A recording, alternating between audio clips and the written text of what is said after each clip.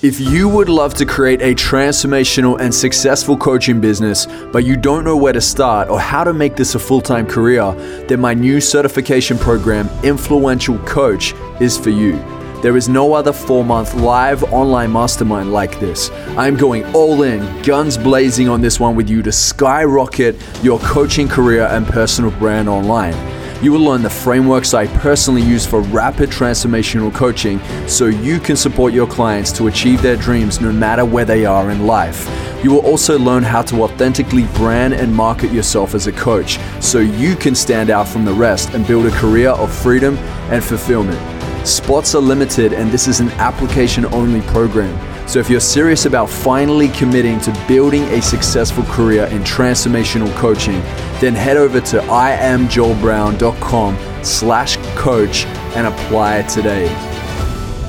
Ladies and gentlemen, welcome to the Addicted to Success podcast. I am damn excited today because I have a returning guest, and not only a returning guest, she's an amazing, powerful, potent leader, a very authentic soul. As a matter of fact, Ruby Fremon and I had the opportunity to run an event together out in Bali. It was me, Gerard Adams, Yahya Bakar, Ruby, Emil Steenveld, and it was such a powerful experience. And it was so cool to see Ruby fully in her element. And I like the fact that she was able to come out to Bali and enjoy that with us too. Just before all this, circus is going on right now with all the, CV19 and everything else going on. So we got to really experience an awesome point in our life together. And it was so cool to see the way that she doesn't just talk about potent leadership, which is actually the name of her book. She lives it too, and on this book, and I want to break down this subtitle because I think it's actually really, really important. It creates great context. The subtitle, and I love it, is Drop the Mask, Ignite the Real You, and Reclaim the Leader Within. Wow. Ruby, I'm excited to dive into this conversation today. Let's do it. Joel, I'm so excited and incredibly honored to be a returning guest here. And I have a feeling that this conversation is going to go really deep. Yeah. Well, hey guys, if you watch what Ruby and I post on Insta, jump off now if you don't like truth and realness.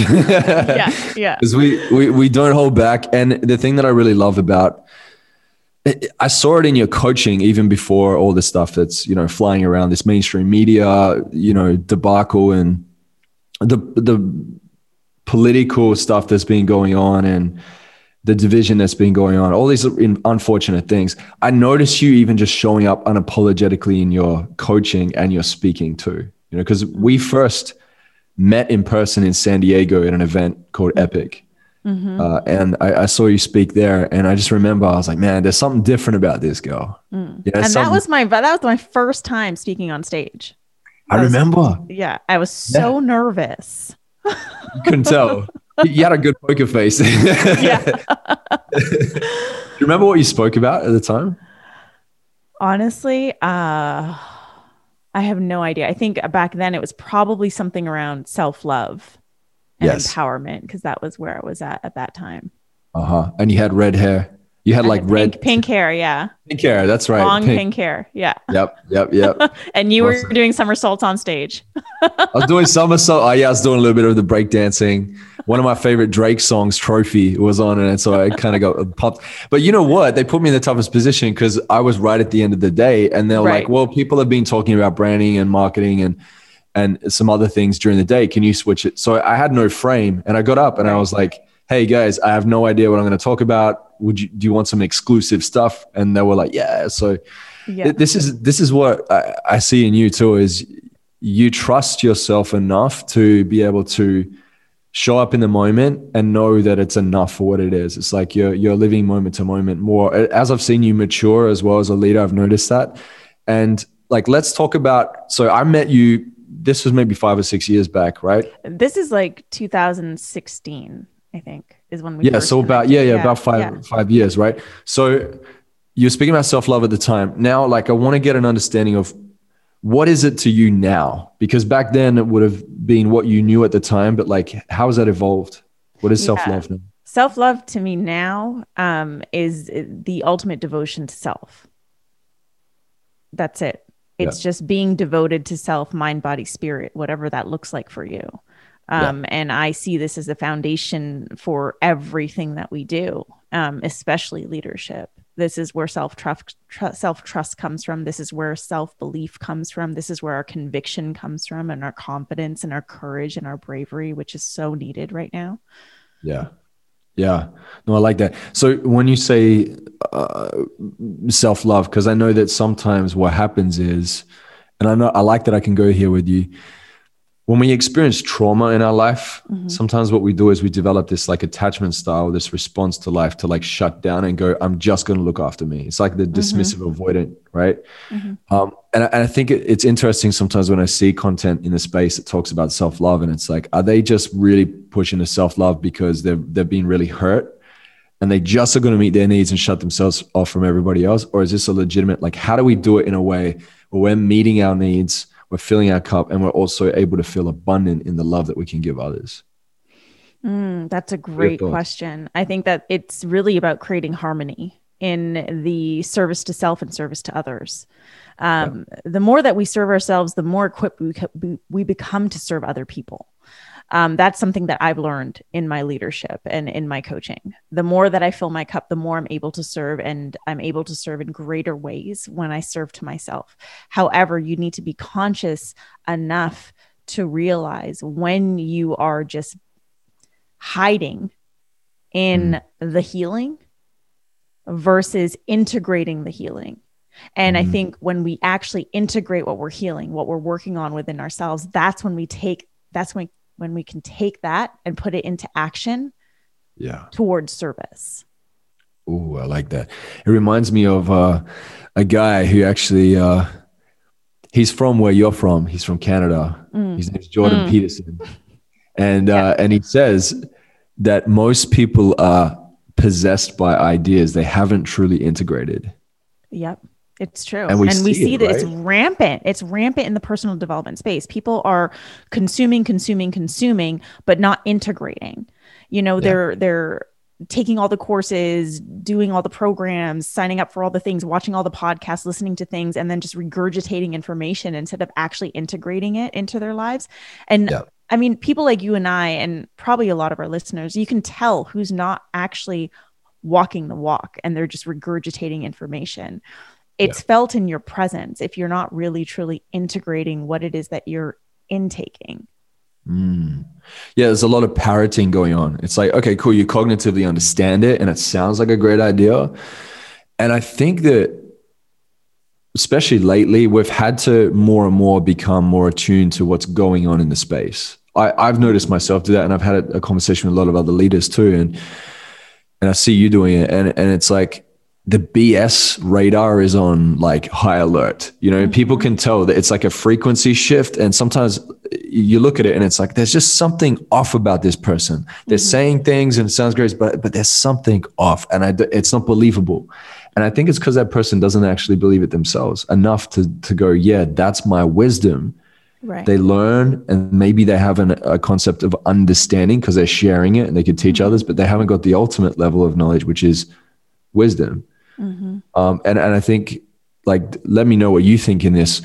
Is it because they just haven't worked through their layers of trauma and they just still haven't got to that level of belief yet to be able to speak with that conviction and actually give it a shot and integrate? Or have they got like a warped sense of how much work is actually required to be authentic? Like, what is it? I mean, I think it's both. I think that a lot of people think that just because they have an understanding of a concept, of any concept, like, I understand this concept, so that means that I've done the work. But that's not what it looks like. You have to take that concept and integrate it and apply it to your life. And then you have to apply it again and again and again until it becomes something that has actually created a shift. And when that happens, that's when it shifts your presence and your frequency. And I see a lot of people bypassing that work because it is work. It takes effort. It takes devotion. It takes energy. And people are in such a rush to be perceived as an expert or perceived as a guru or perceived as a leader in their space that they bypass the real work that it takes to actually be that. They just want to adopt the label as quickly as possible and be that thing now. But this cutting corners, this habit of cutting corners is going to catch up with you at some point. And I think that's what we're seeing right now. Yeah. Yeah. Have you seen The Map of Consciousness with David Hawkins? I feel like I've seen that a long time ago. Yeah. So he wrote a book called Power versus Force. He's passed away now. He's been in the game for a long time. Yeah. But on the book, it shows a scale and you've got the different frequencies and the different emotional states. I've seen this. Yes. Yeah. So what I find is this, right? Like they say humanity operates on a level of anywhere between courage and neutrality. It's like kind of in the middle. Right now, we're going through an intense time, as you know. Look at, the institutions that be, the establishment is trying its hand of tyranny. People are confused. There's uncertainty. And so naturally, it triggers people and it brings stuff up. And like, I personally think there's a psychological operation at play right now for more power and control. Honestly, and you may not believe that. That's cool. Like just I'm putting it in the space, take it or leave it. Right. And what I'm seeing is that there's a knowingness of if we can get people to start pinning themselves against each other, if we can make this a vax and an anti-vax debate, even though, by the way, it's not even a vax, it's an experimental shot of medicine and other poisons, but we will call it that. So they start fighting between themselves. Right. It's the same thing that happened in Rome when they had political turmoil and they didn't want the public to be involved in it and they didn't want the public to catch them out. They used to throw big, massive events in the Colosseum and have gladiators come out. And also it was distraction. And it just shows like what's happening right now. Everyone's going to sports games. They can't go to church and connect and be spiritually in it. They can't go and, keep fit at the gym because that would be one of your pillars of health. That's really important to you. They want to take that out too. So it's like a very interesting play. I feel like what's happening is we're dropping into lower brackets. We're coming down into fear. We're coming down into anger. We're coming down into hatred, sadness, shame, guilt is coming up as well because people are trying to make each other feel guilty and it's triggering things. So what I do know is in the upper brackets, you have acceptance, love, joy, peace, understanding, forgiveness. Do you find yourself like, are you in some sort of a practice to bring yourself up out of those lower brackets? Because as much as, you and I do the work and the listeners that are listening right now are doing the work, we could fall into these brackets too. Well, I think for people like you and I who are really keeping a pulse on what's going on in the world, it's very easy to fall into those brackets because even though, again, people like you and I have foreseen this, it can be tough to actually witness and acknowledge that this is actually happening right now in our lifetime.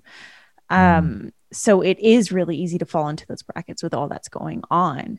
My personal practice has been one of playing the role of the observer. And I've been practicing this deeply over the past year and a half, taking in the role of the observer, being the observer, observing myself in this situation, observing the people around me, observing what's going on in the online space from a place of non-judgment and from a place of genuine curiosity. Because when you play the role of the observer from a state of curiosity, of just asking, I wonder why this is happening, or I wonder why this person is showing up this way, or why am I feeling this way? This helps you gain an understanding of what's happening without being attached or emotionally charged due to the experience. And that's what helps pull me out of the emotional charge. And I think that that's actually what's helped me show up the way that I've been showing up, because I'm able to separate myself from the emotional charge of the situation, which can be really, really heavy. Yeah. It's crazy. When you say this, I'm thinking like, it's like one big giant smoke and mirrors, but we're looking at the mirrors and it's reflecting back to us the elements that we haven't worked. And so like, they say, I heard one of my friends is like, try and find the pony in the horse shit. Like, it's like a saying of like, find the really good thing in something that everyone else would consider, a problem.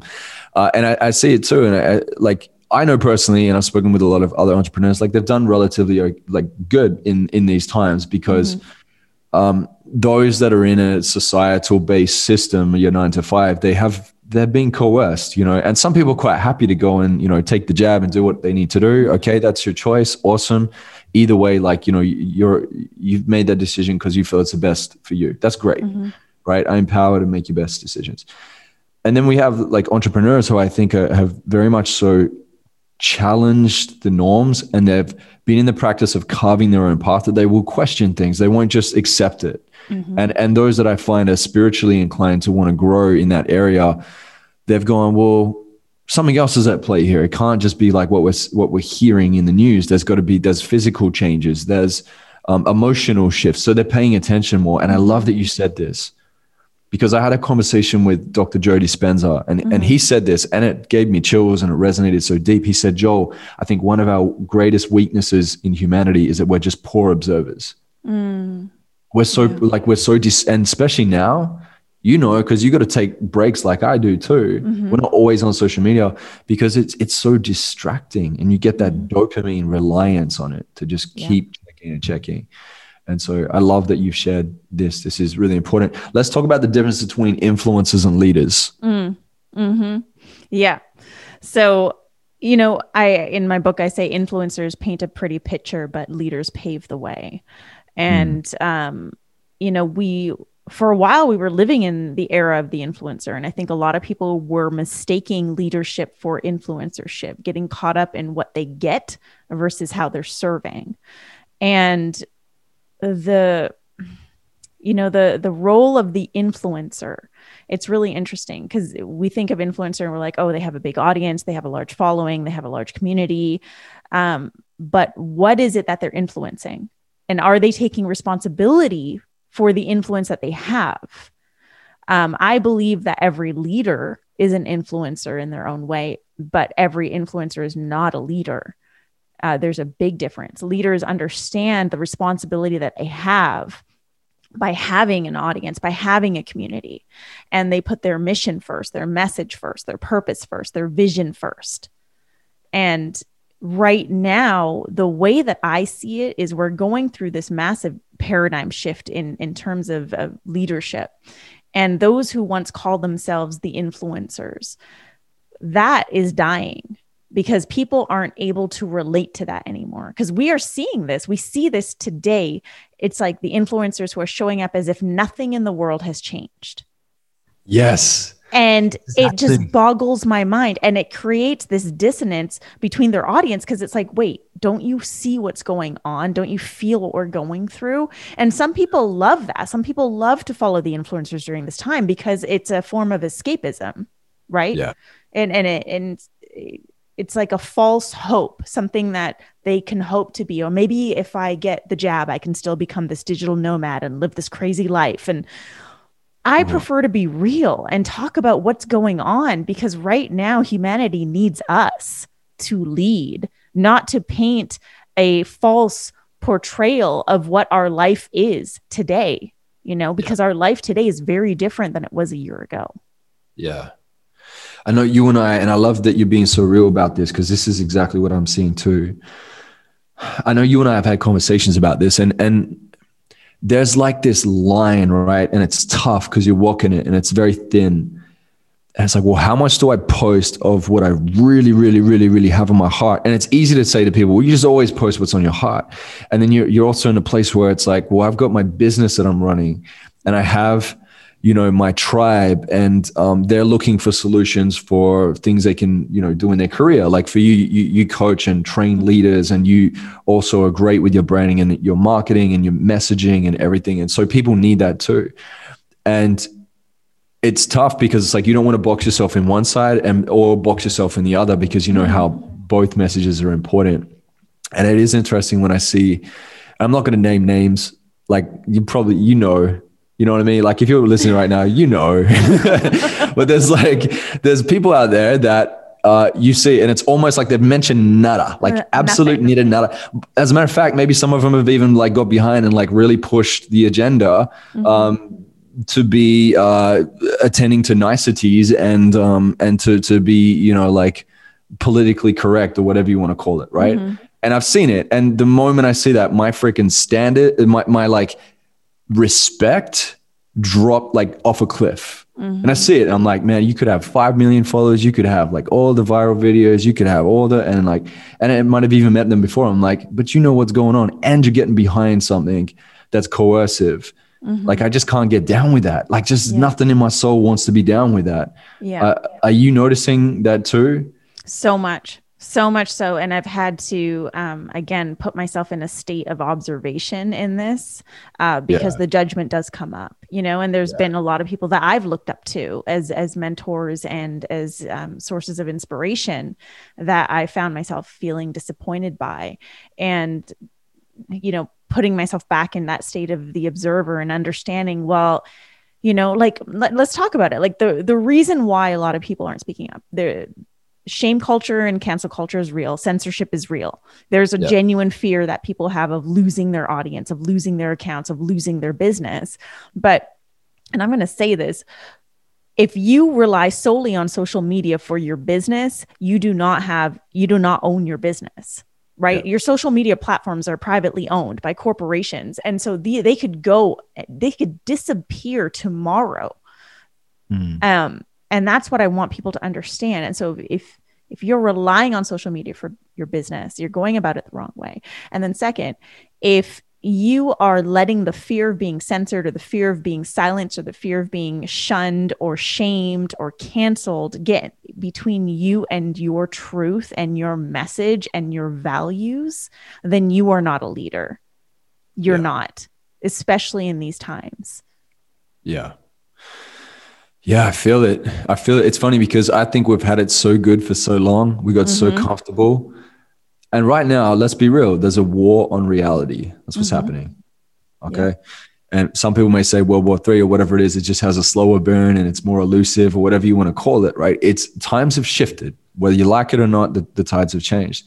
And you can make out whatever you want. Like I remember reading that book, Man's Search for Meaning by Viktor Frankl. And he broke it down. If you've ever read it, there was these like big guys that seemed to be fit and healthy that were dissipating in times of, you know, chaos. And then you'd have even ones that may look like they're not as like big and everything, but they were able to make it through because it shows it's mind over matter. You know, it was a mindset thing. It's like where you live emotionally in your body, and we get to choose that each and every day.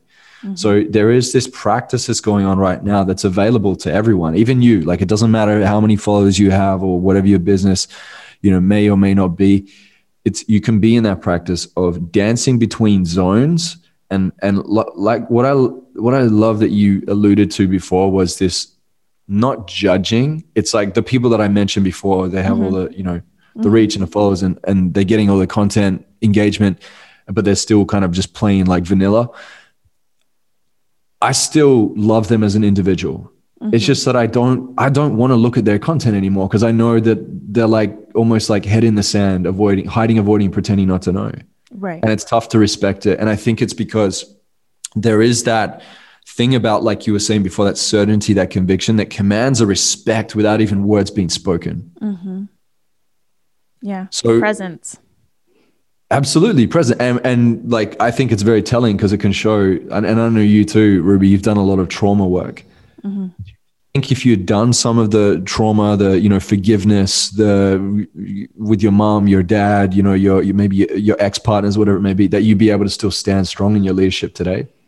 I mean, I think that the trauma work is what gives us our backbone for leadership. Right? Yeah. Like that we cannot show up as wounded leaders, that those wounds are going to be reflected in our work and in our leadership.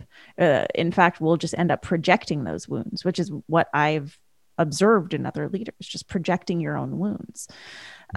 So you need to actually work on your own traumas and face your own darkness and face your shadows and do that work and do it again and again and again and again. Because this is, to me, I don't look at it as a one and done thing. I am 100% devoted to my inner work. I'm engaging in my inner work every single day, and I will till the day I die, you know, because every day that we live on this earth, we are susceptible to new traumas. And so the work never ends, the way that I look at it.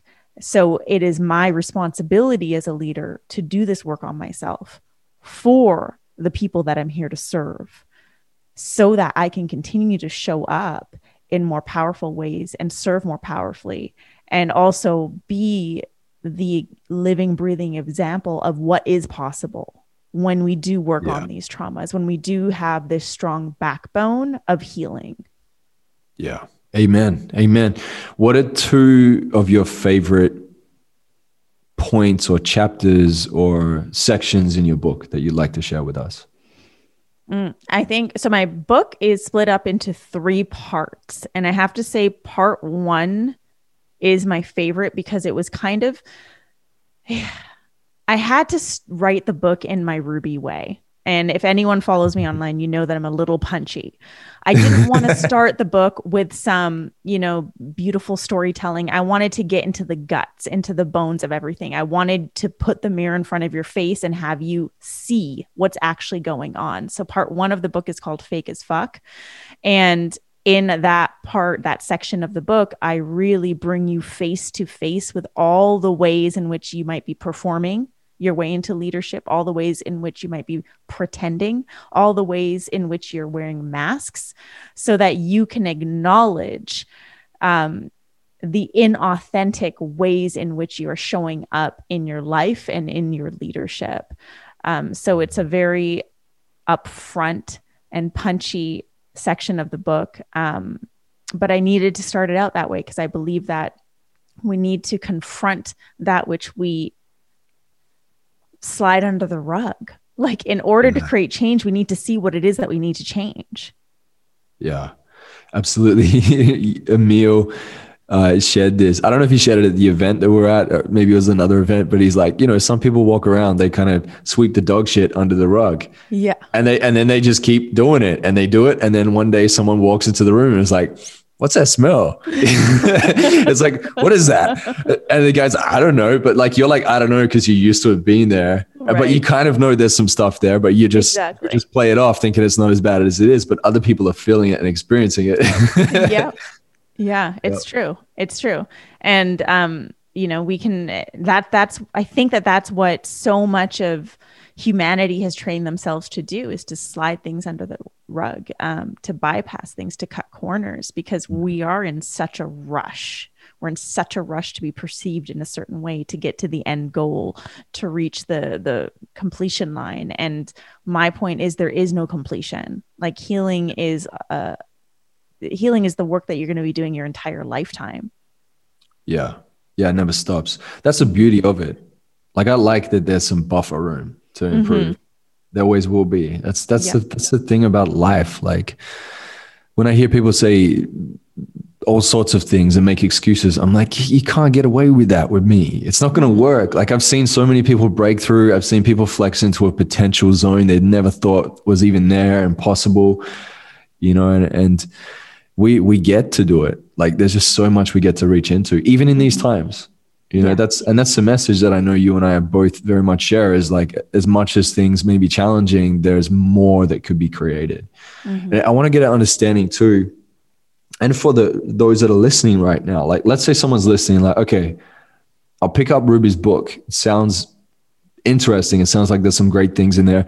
And maybe they feel like, yeah, I have been a bit of an influencer. I want to go next level, and maybe that's part of the journey. You be an influencer first, and then you go, okay, I'm ready for leadership now. Right. Or maybe they haven't, and they're like, I don't even want to go to the influencer level. I just want to learn how to be a leader now and like move to the higher place. Just so it's an inspiration for them too, because we can hear the things that shift on the inside and how you feel, and the impactful things that happen. But in a material or like a sense of like what you've been able to create that has been epic in your life, that you've experienced because you've been a potent leader, what can they look forward to if they really embody these principles that you teach? I mean, I was able to, let's just talk about my career as a coach. I mean, I ended up on the top, like, if you search back in the day when I first started coaching, I was a self-love coach, and I was on page 1 of Google. If you search self-love, I had multiple articles go viral. I was featured on like 30 plus podcasts in my first year of coaching. I built a Facebook group out of nothing with no ads and had like 4,000 people within 1 year, all organic. And then by year 3 of my business, I was hosting 3-day live events in Los Angeles with 100 people. I started my own podcast. I mean, I've done a lot. And it's because it's not so, yes, I hustle, but I hustle with intention, and I'm ensure that I am embodying every single thing that I'm teaching. Always. I am always coming at it from a place of integrity. Like when I did the 3-day event in Los Angeles, that was a big dream of mine. But it takes a lot. I mean, it takes a lot of work to put on a multi-day event. There's so many. It's a 3-day event that takes 8 months of production. Like that's what I tell everyone. And there was no way in hell that I would be able to produce that event if I wasn't being who I needed to be to hold the space for that event, to hold the container for that event. And that's what I'm talking about, is like, this book is going to help you be who you need to be to hold the foundation for everything that you want to create and lead in your life and in your movement.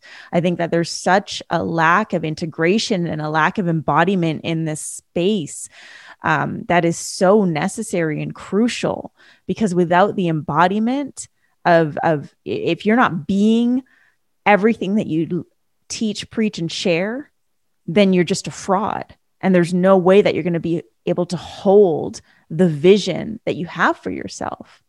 So everything that I've accomplished in my career, which has been a lot, has been due to the fact that I am always operating in deep, deep integrity, ensuring that I am walking the walk, ensuring that I am embodying everything that I teach, preach, and share, and ensuring that I'm putting my mission and my purpose first. Yeah. And you take you everywhere you go, right? You are where your feet stand. Yep. And so all of the integrations, embodiments, the mistakes, the lessons learned, all the things you've done along the years has shaped you into this person that can powerfully walk into a room, that can command things in your creation, and like, this is what I love about books. And, sometimes I listen to audiobooks. Sometimes if there's a video version, I'll watch that. I like summaries sometimes. Like, it just depends on what mood I'm in, but I always make sure I'm feeding my mind, because I want to learn. Like Ruby, I want to learn from you and go, we're in a similar space, we're in the same industry, similar space, probably similar type vision as well for what we desire to create. And I'm sure a lot of people listening right now are feeling that too. It's like, well, why would I go and make the other 10% of mistakes that Ruby's probably already made that I get to learn from and save time? Like money, we can get it back. Yeah, I can go spend money on your book. In Australian dollars, it's like $33. In American, I think it's maybe like $25 or whatever it is for the hardcover. Like $10 or like $6 or $7 for the Kindle. You can go just grab it on Amazon and away you go, right? To me, that's a good investment. And I'm not just plugging this and saying this because you're my friend, but I actually legitimately feel this when I go and invest in my self-development, because time you never get back again. So if I'm like, Ruby speaking mad truth here, I love what you've spoken about. I love what you've been able to create in your life. And there's things that I'd like to too. I'm going to go get the book. I'm going to go pick it up. It's a no-brainer. And I'm going to go, cool. Well, I'm going to read through this and find out what were the mistakes you made, so that I'm going to make sure I don't make those mistakes. Or if I do, because we very much so unconsciously move through life as well. We're not as conscious as we think. There's a lot of work to do to get really conscious. We, like at least then if I go into that space and make that mistake, I can quickly learn the lesson, because I know how Ruby was able to handle it. We can all learn from each other. We can reach out to each other. We can reach up to our mentors and people that walk the path before, and we reach down to support each other too. Yeah. It's so important. And I love that you said that, because I think there are people there who may spend money on books and programs and not do anything with it, right? Like, it's one thing to just read the words on a page. It's another thing to really listen to the words on a page. It's another thing to really integrate the words that are written on a page. And so for anyone who loves reading books, like, really, are you truly taking that information and turning it into knowledge and wisdom in your own somatic self? Are you really taking that and integrating it into your own practices, and not just letting the book become another thing that collects dust on your shelf? And then this is why, like, the integration is so important. And I know that you're someone, I mean, as long as I've known you, you're like a total bookworm. You love reading, but the thing that you do is you take what you learn. Like you were saying, I love to learn from people's mistakes. So you take that and you integrate it and you really learn from it. And that's what's important. And that's what I want our listeners to understand too. Like, don't just let a book be a book. Yeah. Let it be a passage. Let it be a teaching. Let it be, some real guidance for your life. Yeah. You got to get your Yoda on, Yeah. you got to get that nerdy back. It's funny because I feel like a lot of times, like when I was a kid, I used to read lots of books. And then when I went through my teenage years, I totally disregarded it. And I was like, I'm over that. And then as you realize, like, you can't go through life without actually like learning things and feeding your mind. Some people, this is what I experienced this. I went through a stage where I started to feel tired every time I read. It was like my brain wasn't training that way. And I was going to ask you this. Are you more of a visual, auditory or kinesthetic type of person? Visual, 100%. Auditory, 100%. No way. Like if I try and listen to an audiobook, I will fall asleep within like the first 15 minutes. I just can't do it. So I need a physical book. I need to read the pages. I need to smell the book, or I need a video, or I just need to be in person in front of someone to learn. That's just how I've always been. And, and my husband, he's like total auditory. Like he will always have his earbuds on all day long, listening to podcasts, audiobooks. And I cannot do that. I need the physical book, or I need someone in front of me, or I need a conversation like this. Yeah. You get distracted, right? Like super distracted. Very quickly you lose presence and you're off doing other things. And the book's been playing in your ears for like 10. Yeah. And you're like, oh shit, it's on chapter 3 and I don't even remember how I got here. So this is what I guess I'm putting in the space for anyone listening is like, think about it. How do you best learn? What can you do? Right. And go and just really set yourself up to win. Because I remember I did a process. It's called Psych K. Bruce Lipton is a big sponsor of it all. He loves it. I did 3 levels of Psych K, masters and advanced and everything. And I got deep into it. And there was an exercise where we tested the unconscious and we're going through these different patterns. And I told myself for the longest time, Joel, you're visual. And I tell people I'm visual. What showed up was I was so strong in kinesthetic. And it blew my mind. I was like, no way. And I went and tested again. And it was true. I was strong in kinesthetic. And I remember I was the guy at events that when there'd be an experiential exercise, I'd back out. I like make an excuse. I'd go to the toilet, or I'd be like, I've already done this, because I didn't want to get involved. But I actually realized I'm like, it feels uncomfortable because it's like my mind is preparing and knowing I'm about to go into some shifts here.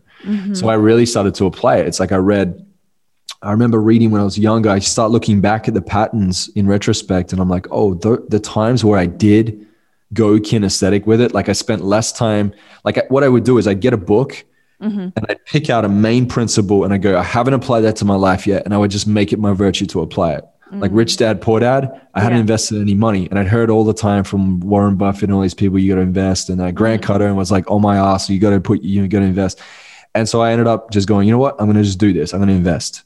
I'm no longer just a business owner, I'm an investor. And I did it and it worked really well. I learned lessons, but it worked well. Tony Robbins, state management. It's like I hadn't really put that into practice. I heard what it was, but I didn't fully integrate it. So I did, and my coaching improved and my speaking improved. Then I read the book, The One Thing by Gary Keller. And then I applied it to my business model and it freaking crushed.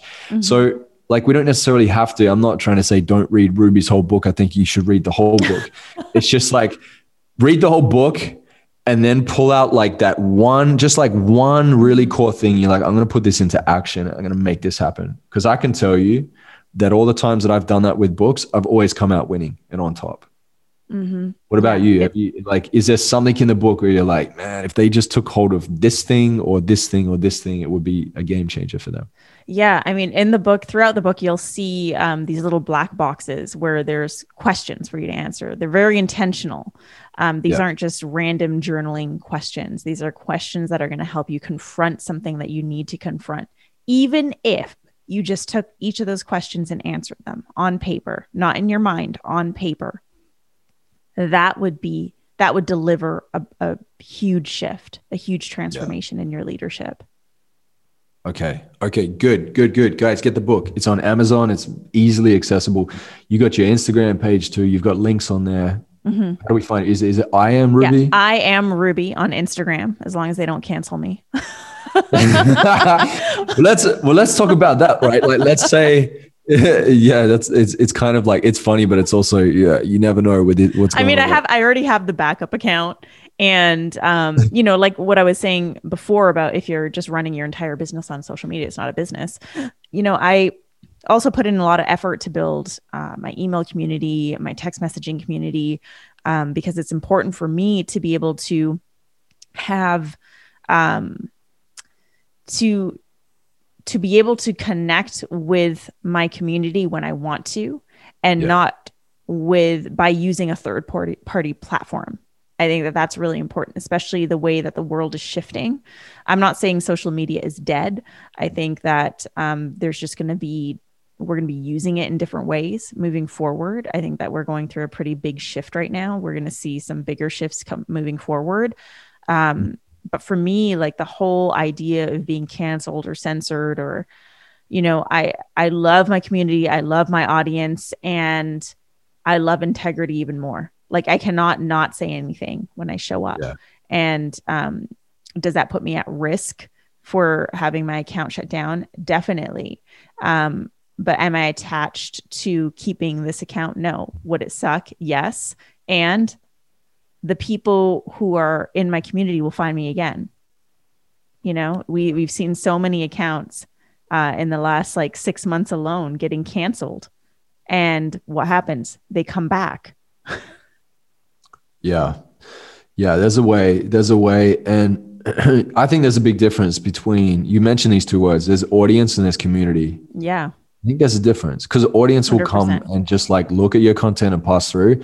Community is there to stay. Mm-hmm. And community may even share with their friends or tell their friends to go and follow you. You want community. You want to focus on building a movement. And not everyone is meant for that, right? Like for me, I remember in my immaturity of wanting to achieve these things and serve, I used to just think that I'd had to get everyone. And I didn't want to be the bad guy. And so much of me not wanting to be the bad guy held me back from being authentically who I am.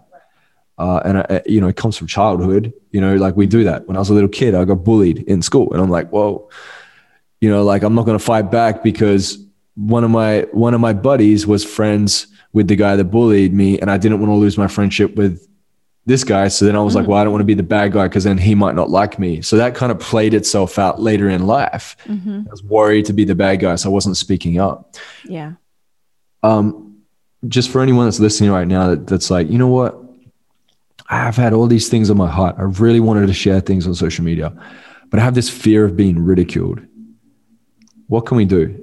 If someone's in that space right now, I'm sure there's a lot of people in that space right now. They want to say something or share something because they feel it's on their heart, whether it be something like a political view, whether it be to do with the fact that we have, our body and our rights, that it can't just be pushed on us, or whatever it may be that people are struggling with right now. How do we overcome that fear of being ridiculed? I think it's not about overcoming the fear. It's about understanding what's most important to you. Is it more important to you to avoid ridicule? Or is it more important to you to speak your truth? And if it's more important to avoid ridicule, okay, accept that as your truth. But at the end of the day, I can assure you that most people who want to speak up right now, it's more important for them to speak up. And you just have to come to that space of acknowledgement, of understanding that is what's most important. You're going to be scared. You're going to do it scared. You might be scared when you hit post. You might be scared afterwards. But the feeling that you get from being able to express your truth, that is going to overpower all of that fear. Yeah. Yes. I was thinking, what did people do in the times? And obviously they didn't have social media back then, but when Martin Luther King Jr. was storming the streets, and I love the way that he handled it. Maybe not everybody agrees, but for me, I just love the way that he was we can do this in a way that's mature, that has wisdom behind it. you know, and we can walk, we can go through the right protocols in order. And like, he could have easily stirred bigger racial wars and all these things, but he decided to take the higher ground. And we see it actually quite a lot with these really potent leaders in history. And I think to myself, like, what about, like, there were people in the times of, you know, Hitler's reign, Nazi Germany, that spoke up. You never know how many people actually were woken to what was going on because somebody else had said something. And that person, before they woke one or two people up, they may have been ridiculed by 4 or 5, you know? Yeah. So it's like, how much is a life worth to you? How much is somebody's health worth to you? How much is you waking up in the morning knowing I did what I said I was going to do? Like, I did what I felt within myself is aligned. And as long as it doesn't come from fear, but it actually comes from love, I absolutely believe it's the right decision.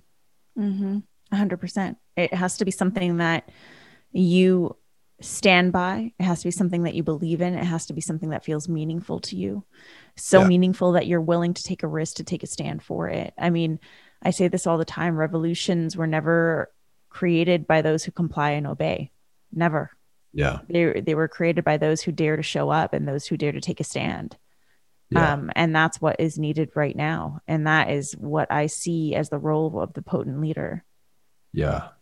I was listening to a talk the other day. This guy, he's a psychiatrist. He's a Christian, a psychiatrist. His name's Tim Jennings. Incredible man. He wrote a book called The God-Shaped Heart and the God-Shaped Mind. It's awesome. Like, one of my favorite books. And he says, you know, what's going on, especially in America, you live in America, right? You're in Austin, in Texas, right? And you see, and that would be considered a red state, right? Yes. So you have like blue states, red states. You got, you know, Democrat and Republican, conservative, liberal. So he says, like, what's really interesting, there's like a chessboard and you've got both sides playing, and there's like this, he believes there's a spiritual influence that's at play. And there's this, people are getting caught up in this, well, you're on that side and I'm on this side. And he says, what's really interesting when you look at the story of Jesus and what he shares is that he's like the beautiful land in the middle and so neutral in the center of it. Like, I care about all you humans. And he encourages, like, to come together and to break bread, you know? And I think that the more that there's this division in play, the less we actually get to meet each other where we're at. And so my biggest challenge is like communicating the truth compassionately. And I don't think we're ever always perfect at it, but I think, like, knowing that some people are just not ready to hear that. And like, do you find that too? You find like 100%. You can share that you're just not going to please everybody, right? Yeah. And, you know, on the topic of everything that's going on, it's very easy for me to get emotionally charged. And there are days when maybe I've consumed a little too much content of the world's events and I get really emotionally charged and I go on a rant. But we always have to bring it back to, how are people going to best digest the information? Because the reason, for example, the reason that I share is to share information with others who may not be privy to this information. Just to share another perspective. That's why I'm sharing. That's it. I have no attachment. Lot too. Right. There's a lot. And I'm not here to convince people or persuade people. I just want to share what maybe they're not privy to. However, if we do that from a really emotionally charged place, then they're not going to be able to digest that information. They're not even going to want to listen to it. They're going to automatically cancel you. And so we have to be able to communicate and convey a message without making the other person feel wrong. It's like, I see this on both sides, and I hate saying sides, but there are sides right now because we're trying to make it so that there's no sides. But this is what is happening in our society right now. They're pinning us against each other: red versus blue, black versus white, vaccine versus non-vaccine. Like, there's so many different sides, and each side is guilty of shaming, of canceling, of being horrible human beings to each other. Both sides are doing this, and yet they're both saying that they're not. And it's really interesting to observe. But if we can come together and just have conversations where we're willing to seek to understand each other, that's when we can have a conversation, and that's when we open ourselves up to learning more. But right now, people are so hell-bent on their ideas. They're so fixated on their beliefs that they're unwilling to see what's actually going on. And another perspective to that is that there's so many people that are just unwilling to see the truth because the truth is really, really hard to, it's hard to look at. Yeah. Oh, people have cognitive dissonance. Like you can literally see their faces twitching.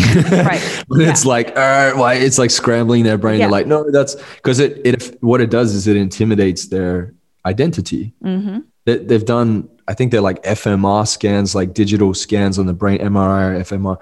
And they've found that when you provoke or evoke a conversation around religion and politics, they're the most triggering when it comes to like ideologies, because people identify, and some people over-identify rather than being able to be fluent or flexible, you know, to be able to be open to both. And this is where a lot of these problems are, because people do say a lot of wars are from money and religion, all these things. And it's like, if we have a dependency so much on money, it's going to control our life. It's like a tool of control. Rather than a tool for creation. And then when we look at like religion, it's like you can choose to pick the great parts of it and let go of the institution and look at like, how do I have a relationship with my creator? It's such a different way. And this is what I think you and I are trying to achieve as well with what we share, is like, we're not necessarily wanting to judge and shame. It's like, here, have you considered this? Because we've been able to do our self-development, and because we've investigated, because we've reasoned, because we've gone deeper and we've applied, great things have come into our life. So right now, like I have a saying, I shared it the other day. It was like, ignorance is freedom's kiss of death. You know, like there's a lot that we don't know. And sometimes people can present it and it may unlatch and open up this new space and go, wow, I actually haven't considered that. And if that makes my life better, taking a pragmatic approach, then why wouldn't I apply something to my life that would make it even better? You know, like put it on the table. Hey, maybe consider this. Yeah. I mean, again, like it's not, we're not here to try and convince you. We're just here to share some knowledge, some wisdom, something that maybe perhaps you haven't seen. Here's a different perspective that maybe you haven't considered. Because if you're only looking at one side of the story, at one narrative, at one belief, at one way of thinking, then, I mean, that is the very definition of being brainwashed. Like that is ignorance right there. And I think that what makes us human is our ability to discern, our ability to think critically, our ability to have different perspectives. Like we don't have to be so black and white. We can play in the gray and play in the unknown and remain curious. And I think that that's the best way that we learn. Yeah. It's how you ignite the real you, right? Yes. Which is what your book is very much about. So, oh man, Ruby, we could literally be here all day. There's so many different things we can cover.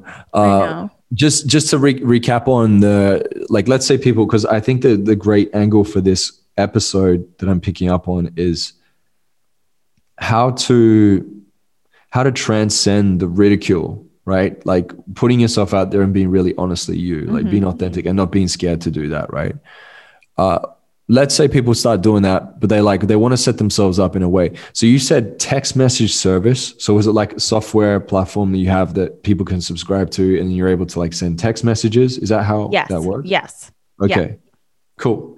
All right. So there's that. And then like Telegram, do you use Discord?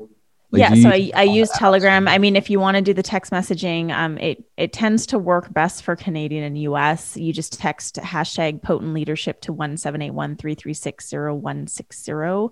And then I use Telegram, which is so interesting. You know, Telegram is just another privately owned platform that right now is playing nice, but who knows how it's going to play later. But yes, I have a Telegram, rubyfremon.com/Telegram.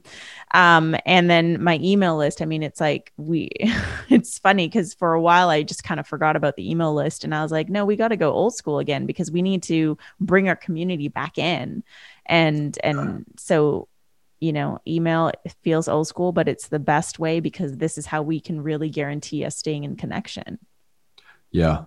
And you never know, right? Like you're creating content. You never know who out there is like, if times get tough, they're like, I want to reach out to Ruby, you know, or if you're listening right now, it could be you. Maybe you're the leader that they want to get some support from, that they love to hear from in the morning, or like you could just change someone's day in that, and like times that by however many people you have in your group that show up, that you're building in your community. You just never know how far of a change and a ripple effect this can actually like really play itself out to be.